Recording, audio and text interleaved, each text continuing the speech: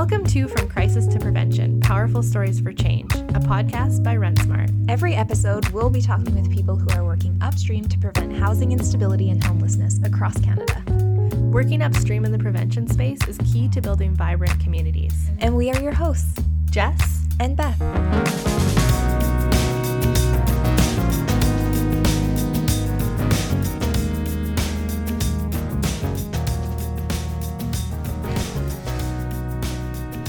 This episode, we sit down to talk to the Peer Housing Support Project team from the Greater Victoria Coalition to End Homelessness. The Peer Housing Support Project is a community-driven solution to bring those transitioning from homelessness to housing together with experiential peer supporters. Peer supporters provide a range of support and assist peers in navigating available resources, thus promoting success in the transition to stable housing. The program was designed by and for people with lived experiences of homelessness and continues to be guided by the Peer Housing Support Advisory Committee. Stay tuned to hear more about the importance of peer support and how it should be a core component to supporting people transitioning from homelessness to housing, and also tips on implementing a similar program in your community.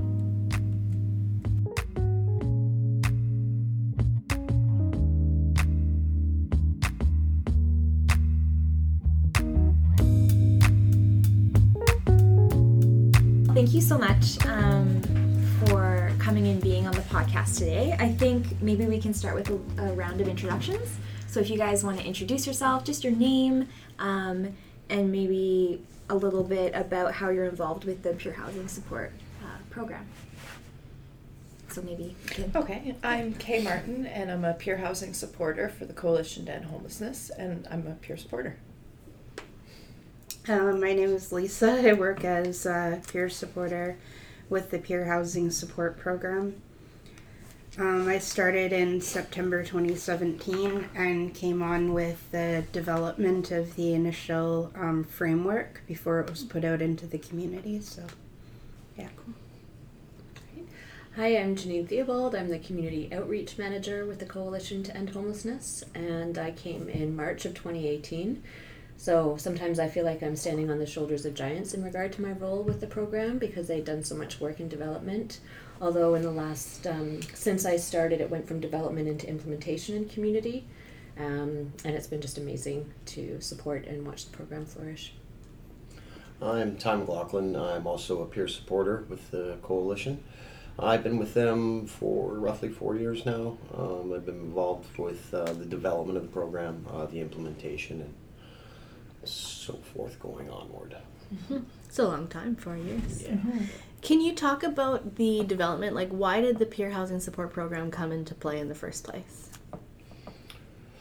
It was deemed by certain committees and action councils around the city that this was something that was missing in the programs that were being offered.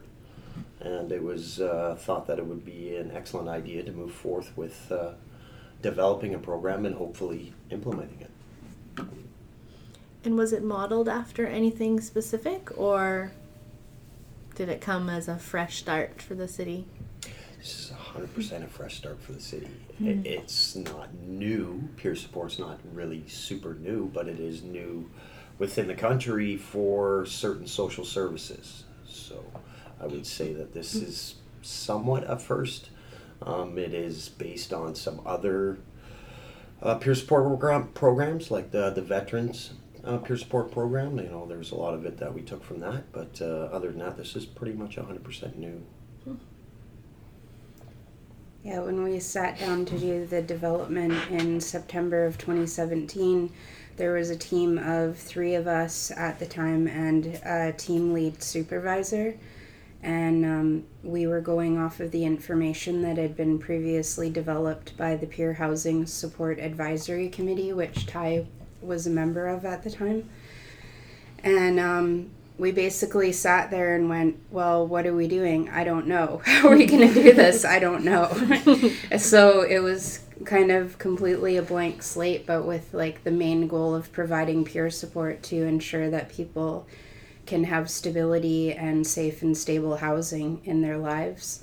And so when we started doing the research into models that already existed in North America, what we found is that there really hasn't been anything up until now that's been done in the actual housing area of peer support. So, like Ty was saying, we took what we could from veterans and also from mental health programs and services that exist in terms of peer support. But everything has sort of been created as we go along, and it's been a lot of trial and error in the pilot process as well. So, yeah. The committee that identified this gap in service provision was a committee of people with lived experience, and the advisory committee is also made up of people with lived experience or expertise, as you will. And I just think that's a really important component of it, to know that it's generated from that perspective, and really tailored in that way. So I just wanted to throw that little bit in there as well. Thank you. Yeah. Could you give us an overview of how the program works and the different elements of the peer support program as it's running today? Basically, we have 8 hours a week allotted to us individually to conduct our peer support work, and that includes any administrative work that we need to do, as well as a 2-hour community of practice meeting for ourselves as a team each week.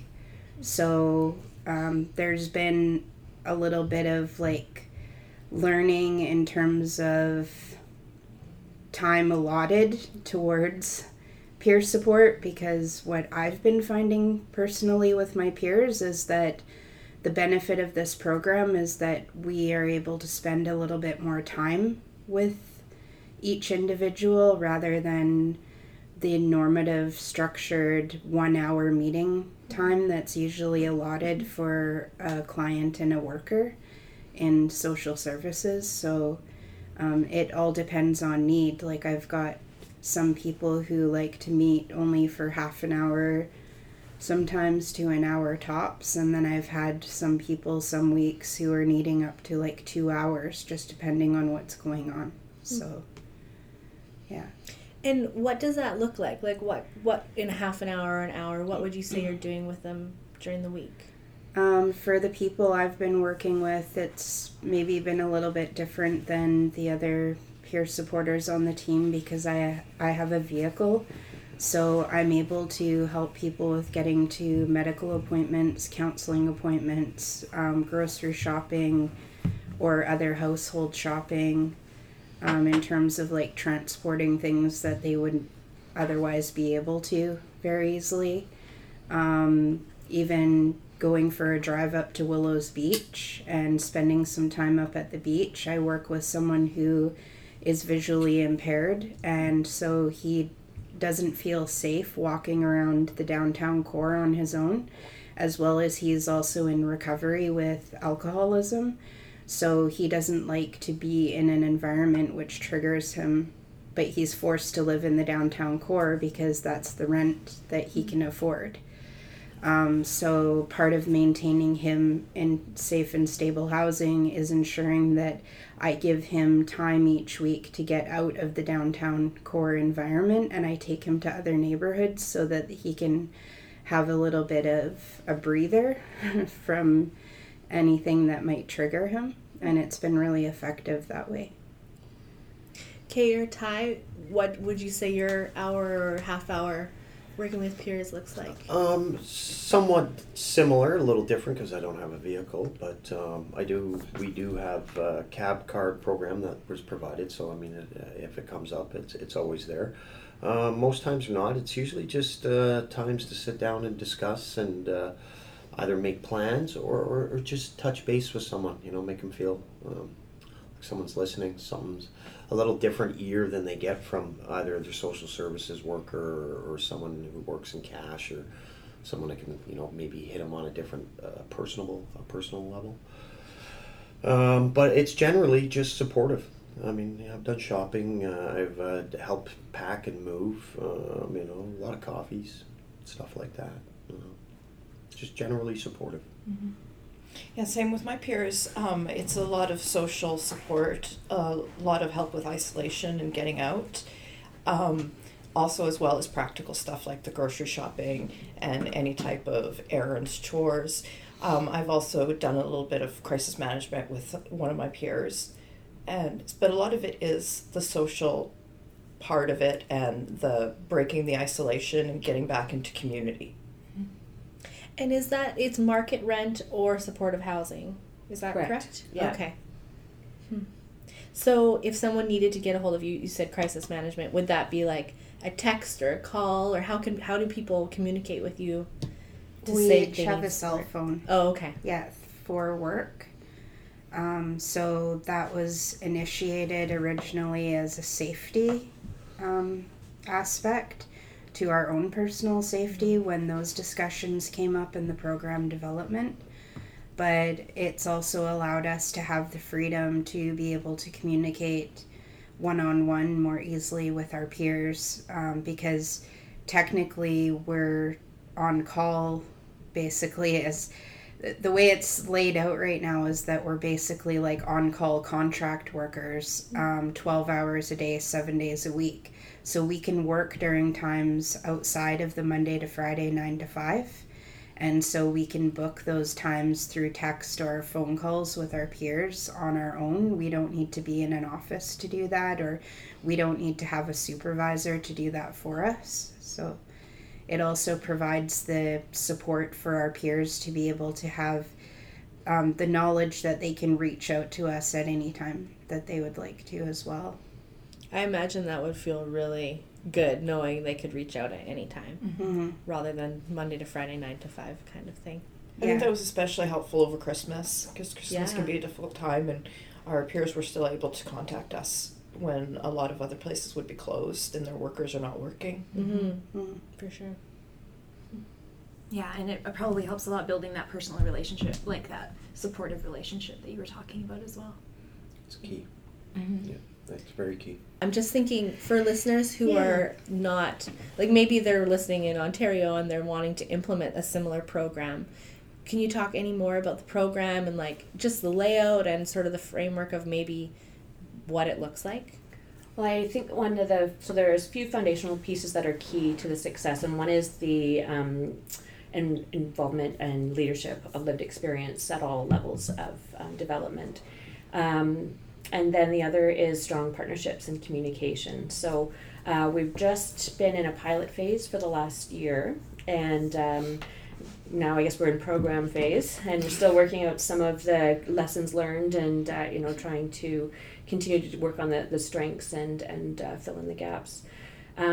So once the program had been developed and the staff had been trained, and I wasn't here for that initial development of the partnership piece, but create a partnership with a housing provider is where peers come into the program. So right now we're partnered with Pacifica and Our Place Society. So they would have housing support staff who would be advised of the program, and they might identify someone as a good candidate for the program, and then I would receive some forms through their manager, and then would come to the peer support community of practice meeting, which we can talk a little bit more about as well, because that's a really important part of the program. At that time, the peer is then matched with the most appropriate, or what we can assess from the information, peer supporter. And then from there, there's an initial meeting I'm very hands-off. I don't actually engage with the peers or the housing support workers directly. I work with the management team at whatever the housing provider is. And then from there, once the information's been passed and the peer supporter's been assigned, the peer supporter takes the lead, connects with the housing support worker and the peer. They have a three-way meeting to just sort of check in, make sure it's a good fit. They can speak more a little bit about what that looks like, because I've never seen one of those meetings. Sign any forms that need to be signed, and so on and so forth. And then from there, it's a peer-led relationship outside of the housing. So it's the peer supporter and the peer work in community, whether that's at their residence or at the outings that are discussed. It's very much tailored to each person's desires, needs. And that's a bit of the structure of the framework. Currently we're supported through grant funding, I would definitely recommend, if you're starting a program, to look at a longer term grant funding, because that just keeps some of the security for the program, and recognize sometimes there's a little bit more startup cost at the beginning. Yeah, that's about it for now. In terms, you're kind of speaking long term, in terms of the length of the relationships, are those sort of ongoing, or is there sort of a set time frame for those up front? No. Their relationships are ongoing. Yeah. And there have been a couple of instances where relationships have had to be dissolved because of various boundary issues that have come up, basically, is what it comes down to.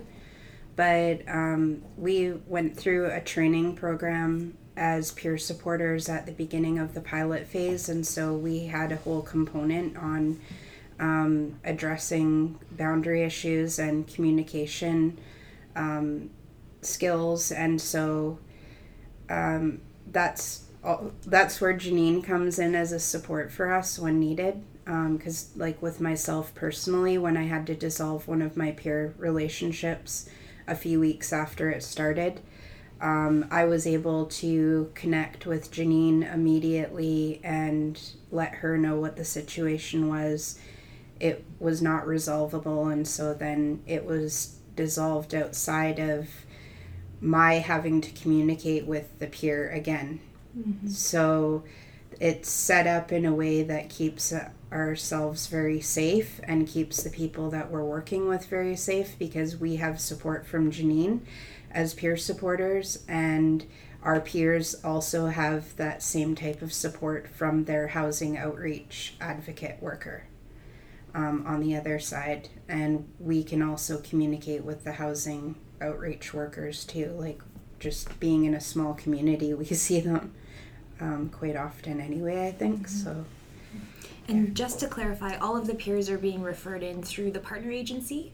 There's no sort of outside referrals at this point. Not at this time. Not at this point. Yeah. And how that was set up in the beginning was around like October, November of 2017, shortly after we started on the program development and the framework. We approached all of the housing service providers individually in Greater Victoria, and we set up meetings with them to present the program and what it was going to be about, and to see who was interested in signing on. So that was a really good way to get the word out there to the housing service providers, and to make them aware of the fact that this program was coming into the community, and also to gauge like a stakeholder interest. And so even the people who weren't necessarily interested at the very beginning, once the program started getting out in the pilot phase, now we've started making those connections. So if someone was wanting to start up the program, I would just say don't lose hope, and don't get burdened down by hearing no, we're not interested at first, because once it's like people need to see it happening to believe that it is worthwhile investing in some cases, I think. And so just keep plugging away at it, and it'll come around. What sort of commitment are you asking partner agencies as they're coming on board and being part of the program? Just to identify peers who they are working with, or clients to them, I suppose, who they're working with who would be good candidates for the program. And so actually it's not so much as an investment on the service providers or their outreach workers. What has happened with us working as peer supporters with the peers that we're working with is that it's actually taken some of the workload off of those outreach workers, because these people who they've identified may be high need or need extra time, which workers may not necessarily be able to provide. And so it's actually served to lighten their load, is the feedback that I've been receiving. So I don't really see it as so much of an investment in terms of like time or energy on their part, but maybe just an investment in them being proponents of the program itself and helping to get the word out in the community. Yeah, I don't actually, Chris made a joke about that at the meeting, that we actually don't interact as often. So he'd be the signer on there, the manager that the managers that I work with in partnering agencies, and kind of once that initial matching form has come in and the introductions have been made, it's really in the hands of the peer supporter and the peer, which is great. I mean, there's little nuances sometimes that we need to check in and work through.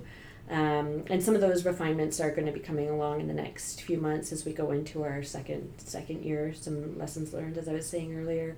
And another thing too is the feedback, there's, because of the peer and peer supporter relationship that's happening in community, sometimes those very often housing support workers, I'm not trying to generalize, but will be, kind of moving through crisis to crisis depending on the circumstances, but because of the stability in the relationship, often sometimes those crises are being supported by the peer support worker. Sometimes they're just being averted in general because there's someone to bounce off, to send that text to check in that trusted, connected way. Backing up a bit, Janine, you were mentioning the matching between peer supporter and peer. Can you walk us through how you guys match and what makes a good match, or what you found sort of are lessons learned coming out of matching up with peers? So they might identify something that they might want to work on, or perhaps they were in recovery, or if they would prefer a peer support worker who identifies as Indigenous or female, male. So there's some of those kind of general pieces of information that we have to work with, and then might have written a little blurb about themselves and something that they might be interested in. So that's kind of the initial information had to make that decision, and sometimes it's based on the number of peers that somebody has. For if somebody's full, then that might mean that it will go to someone else. So nobody's guaranteed to get those items that they're choosing from in that. So that's that initial period of matching. One of the things, maybe Lisa, you might want to speak to it a little bit, is about how to ensure that the match is a good match and that people are feeling safe and able to participate with the person that they want to. And Lisa, I was just gonna mention about how when we first started, I feel a little bit like, because we were just getting things off the ground, we sort of didn't pay much attention to who we were being matched with, other than what the request of the peer was on the intake form, to be matched in terms of a peer supporter, like as Janine was saying, with Indigenous backgrounds or gender, things like that. It was kind of like, let's just get out there and get this going and start working with people, because we can't really figure this out until we start doing it in a certain way. But also being someone with a history of homelessness in this region, and now working as a peer supporter in this region with people who have experiences of homelessness, this is a small city, and there aren't very many people who I don't know personally. So one thing that I've learned through this experience is that there really needs to be a discussion if someone, because I'm not always recognizing people by the name on a piece of paper, and they don't have their photo attached to the intake form or anything like that. So you really don't know who you're meeting until you get to that intake meeting with the peer and the housing outreach worker. So there's been 2 times for me now out of the 4 or 5 people that I've been matched with so far who I have a personal history with on some level. One of those relationships had to be dissolved because of the fact that it was too personal. So we had addressed that at the beginning, and we had agreed to work through that, but it just wasn't possible. So that's one word of caution that I would throw out there, is just to be aware of those boundaries and to address those and have open communication about it, because it's not impossible to work with someone that you know personally in a peer support role, which takes it to the peer support realm outside of a traditional helping professional role, where if someone was personally involved with an individual, that they would be bound by the ethics of their professional guidelines not to engage in a helping role with that person. But I believe in the peer support realm, that's where it becomes a bit of a gray area. And so it's really important to have those boundaries set and that open communication, because I am currently working with someone now who I did have a personal history with years ago when I was still experiencing homelessness and just coming into my recovery. Didn't have any contact with them for several years, and now I'm working with him and everything is going just fine. So it is possible to have those relationships, and I just wanted to put that out there too. Yeah, that's a really good point. Mm-hmm. I hadn't thought about that. It adds a level of complexity when you have that personal history. And like you said, if there's no photo attached to the the intake forms, that's interesting. And it also helps to, where a lot of workers struggle with building trust and rapport with their clients, even having a bit of a personal history with someone, or just being aware of the fact that we all come from a place of lived experience. We don't really struggle with having to worry about breaking down that trust and rapport barrier, and that's a barrier that some workers struggle with people for years sometimes. And we can have that barrier down within minutes, just because of our lived experience. So, and that's whether you have a previous relationship or history with that person or not. Yeah, or not. It's just based on lived experience. Yeah. Yeah, that makes sense. And another mechanism that we'll be looking to add as we have new matches come on board is something that was brought forth in regard to making a space for both the peer supporter to connect with me and then the peer to connect with their housing support workers, to do like a really structured check-in about how the relationship is developing and how if they want to continue to work with that person. And Lisa actually brought this to my attention in a really valuable way. And you know, I'm a person with some lived experience of accessing services in different ways, and you get assigned a worker, and sometimes that worker comes and goes because of employment turnover or what have you, but you don't really get an option or a choice in that. And this way provides that kind of just that last catchment piece to ensure that the service is really, what we'll use the word client-based or peer-based, in the sense that they have an opportunity to say, you know, I'm not sure that it's really like in a really formalized way, to make sure they have permission to say, you know what, I think I need to try somebody else. Or that's going awesome, which is more than likely what we'll hear, I think. So, but I take your point that, and then those people wouldn't necessarily leave the program; they would be reassigned. Yeah. Hopefully. Yeah. And rather than an issues-based situation, or it's like in an intentional way within a certain 6 weeks to 2 months of being in the service or the program, and just sort of really just opening that space to have that freedom to assess in a way that isn't going to be prohibitive of them of remaining in the program. So it creates more safety for people who are very vulnerable, because when someone is accessing services, and just thinking back to when I was, as well as what Janine was speaking to, I still access services. I'm not completely out of the system that way, but sometimes we're made to feel in going up against the system or knocking on doors or asking for help that we need to just accept what's given to us at face value and ask no questions, or don't provide any feedback, because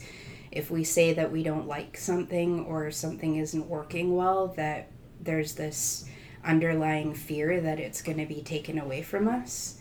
And so that is what it really plays into, is like the only way that a person is going to succeed in becoming stably housed, in this case, in terms of this program, and feeling stable and successful in their lives as if they can begin to heal those areas of vulnerability. And so giving people choices like that is what helps them to feel safe and empowered. And empowerment is one of the core values of our program. Helping our peers to become personally empowered within themselves. And so we don't work as advocates for our peers, but we help to instill that value into the relationship so that they can learn how to advocate for themselves. So on that note, do you have a success story of one peer that you could share? Not naming any names or anything. My peer that's had successes, one of the things that he had mentioned that pointed out that really struck with me was that he felt like he was heard for the first time. And I think that's really important because we're peers. People can feel heard and they can feel like they can openly and safely speak. He expressed how invaluable peer support had been to him and how the confidence had helped him to move forward in his life as far as getting a job and getting a girlfriend and just getting out there and socializing and being part of the community. And he attributes that to peer support. That's great. How do you see the peer housing support program preventing homelessness or housing instability? Tough one. Yeah. Well, again, it as we've been discussing, it allows for more options. So to break down barriers and fill in gaps makes it a little easier for people to access resources staying housed, because they're not initially just dealing with one worker. They also have someone to support them through either crisis management or helping them out with stuff, keeping them structured, keeping them social, keeping them in the community. That generally is just, it's about good mental health, which will lead to, better life choices. In essence, it's not going to solve the problem, but it definitely doesn't attribute to it. It'll just a support for people that really need it. At that time in your life while you're struggling with either addictions or homelessness or mental health issues, any kind of support you can get is needed. I mean, not one of them could you say that's the answer. So it is a combination of them all being implemented well over a large scope where everyone is communicating and pushing the same ideals or values and helping in the same regard, where one isn't closing a door and one's trying to open it. I mean, the doors are always open throughout the whole programming phase of whatever is implemented. But that's, to me, is what the key is, that the more options you have, the better chances are of success and a person maintaining housing. Because like I said, when those things hit you, they're strong barriers: mental health, addiction, and your prior experiences with homelessness or the system itself. Those all lead back to people being, it's a systemic issue, where it's the system. It just keeps pushing people through it, where they don't actually address the individual's problems. They get lettered as A, B, C, or D, and if you don't fall into these categories, you don't get said supports, or you don't feel supported. So in this way, it's just a non-judgmental, very supportive approach to just maintaining good mental health. It comes in at the point of addressing isolation too when people are first housed, because quite often when people talk about solving the problem of homelessness, as Janine is working towards changing the language and the philosophy behind that too, and saying that homelessness is not the problem, the system is the problem, and homelessness is a symptom of that problem. But just for the sake of this part of the discussion, saying solving the problem of homelessness, traditionally housing someone has been seen as the end point. But for someone who has been living in the street community or living with experiences of homelessness for years and years, some people have been out on the street here for over 25, 30 years. Taking that person and putting them into a home where they do not have experience with being housed, they have now been taken away from everything that is familiar to them, everything that is part of their daily routine in the street community, away from their friends and their family, because our street community is our family, and we have a culture out there, and I think that's really important to understand. It's one of the most lonely and isolating experiences, and it's very dichotomous in nature, and a person almost doesn't know how to act when they're being housed, because you have all of these support workers around you on the day of being housed or leading up to it going, oh, isn't this awesome? This is great. This is going to be the best thing that's ever happened for you.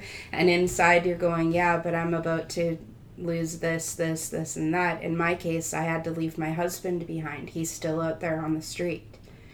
I had to leave my marriage behind so that I could be housed.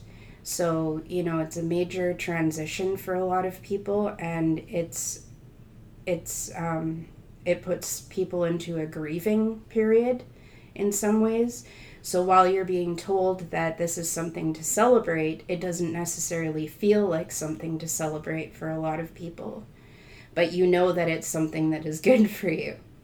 So when I was first placed into housing after my longest time of being homeless, I didn't spend any time in that house for the first year. I was still outside on the street. I would go there to shower, change clothes, occasionally cook some food, but I was still sleeping outside for the most part and hanging out outside because that's where all my friends and family were. So where we come in for people is in that realm, in addressing the isolation, and that's one of the main aspects of what has come to be known as cyclical homelessness, in terms of when the Housing First policy was brought in. That was great. It got everyone housed, but there wasn't the supports there necessarily to help people to stay housed or to even understand why they wouldn't want to be. A lot of people are housed in places where they're not allowed to have their family come and visit them, or friends, or they're limited to the number of guests or how many guests they can have each week for how many hours. And it can represent a little bit of a jail mentality or prison mentality for a lot of people. So there's that part of it too.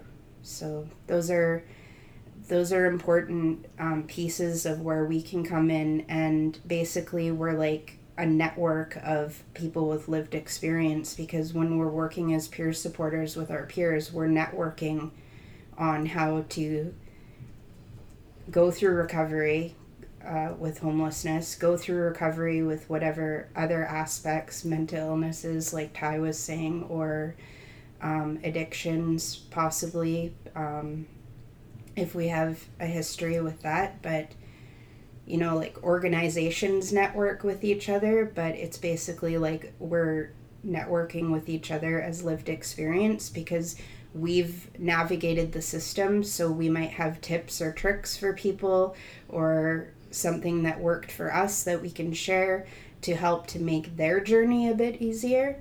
And one thing that has really struck me working with my peers is that they have also had that information to share with me.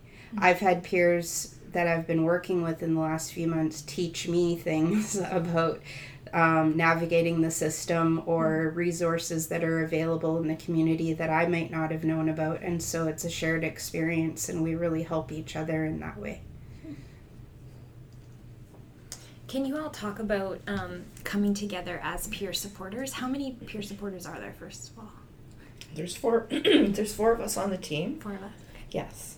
And we come together every week for a community of practice, which is a 2-hour-long session where we discuss what's happening with our peers, where we're at in the development of the program, any any issues that might come up. And once a month we have what we call a community of learning, where we meet with a counselor, and she helps us work through some of the issues. It's been really good for teaching us new tools, to come from someone with a strong professional background in counseling, when it comes to mental health and addictions and stuff like that.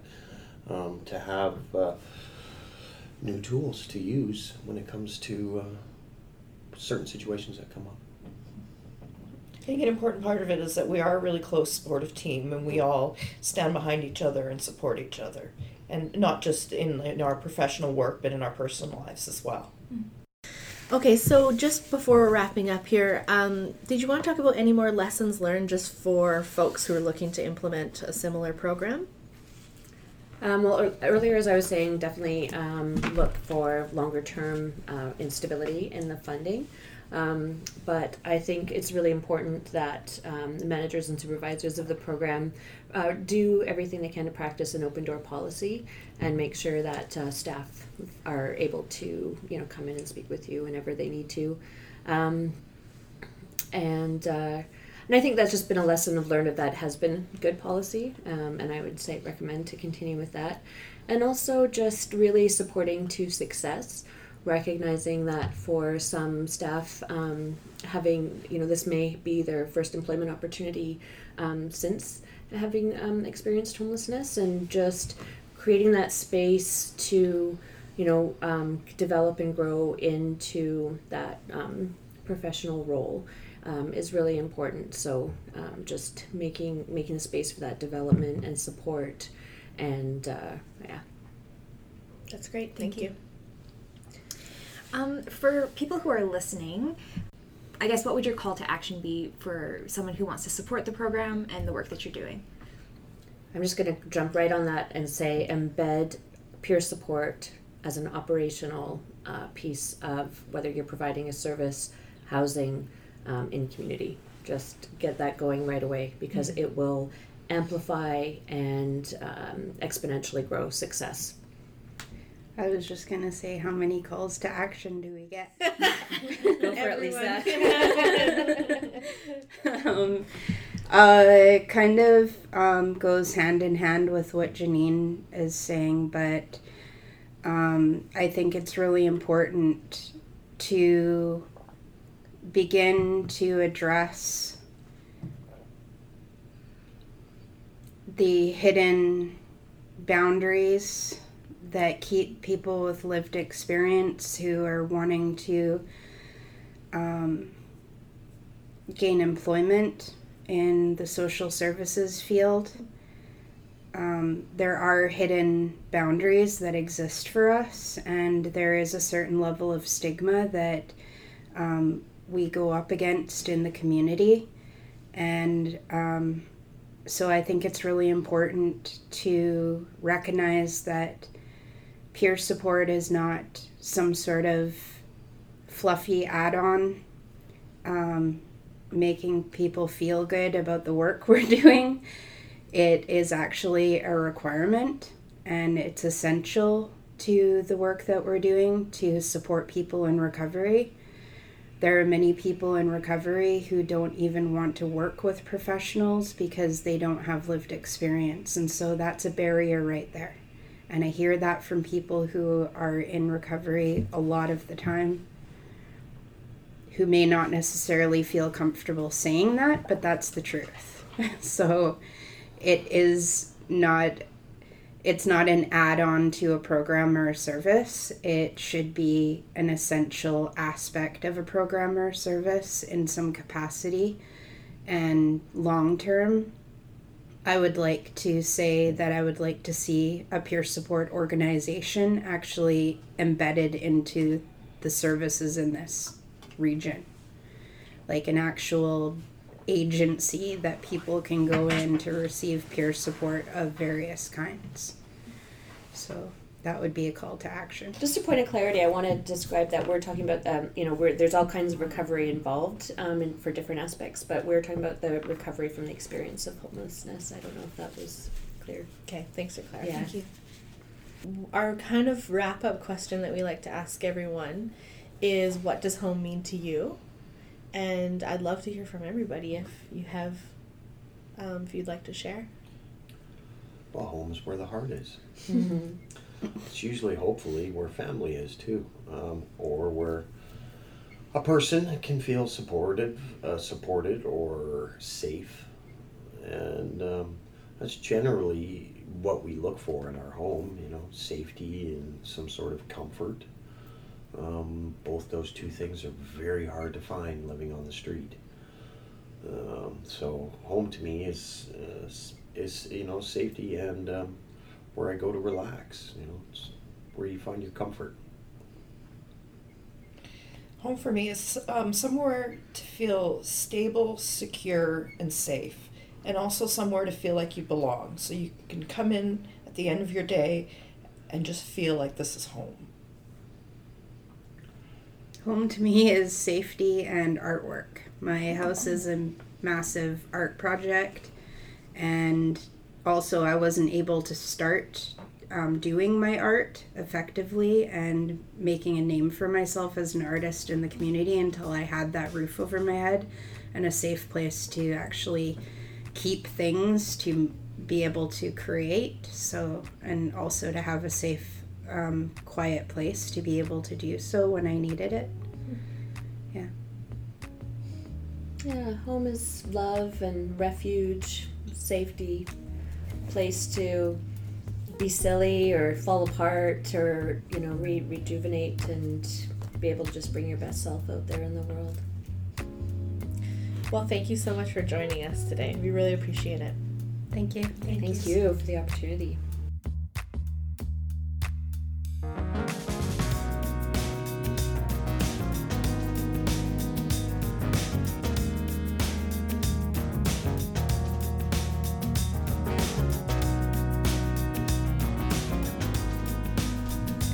Thanks as always to the Vancouver Foundation for supporting this podcast.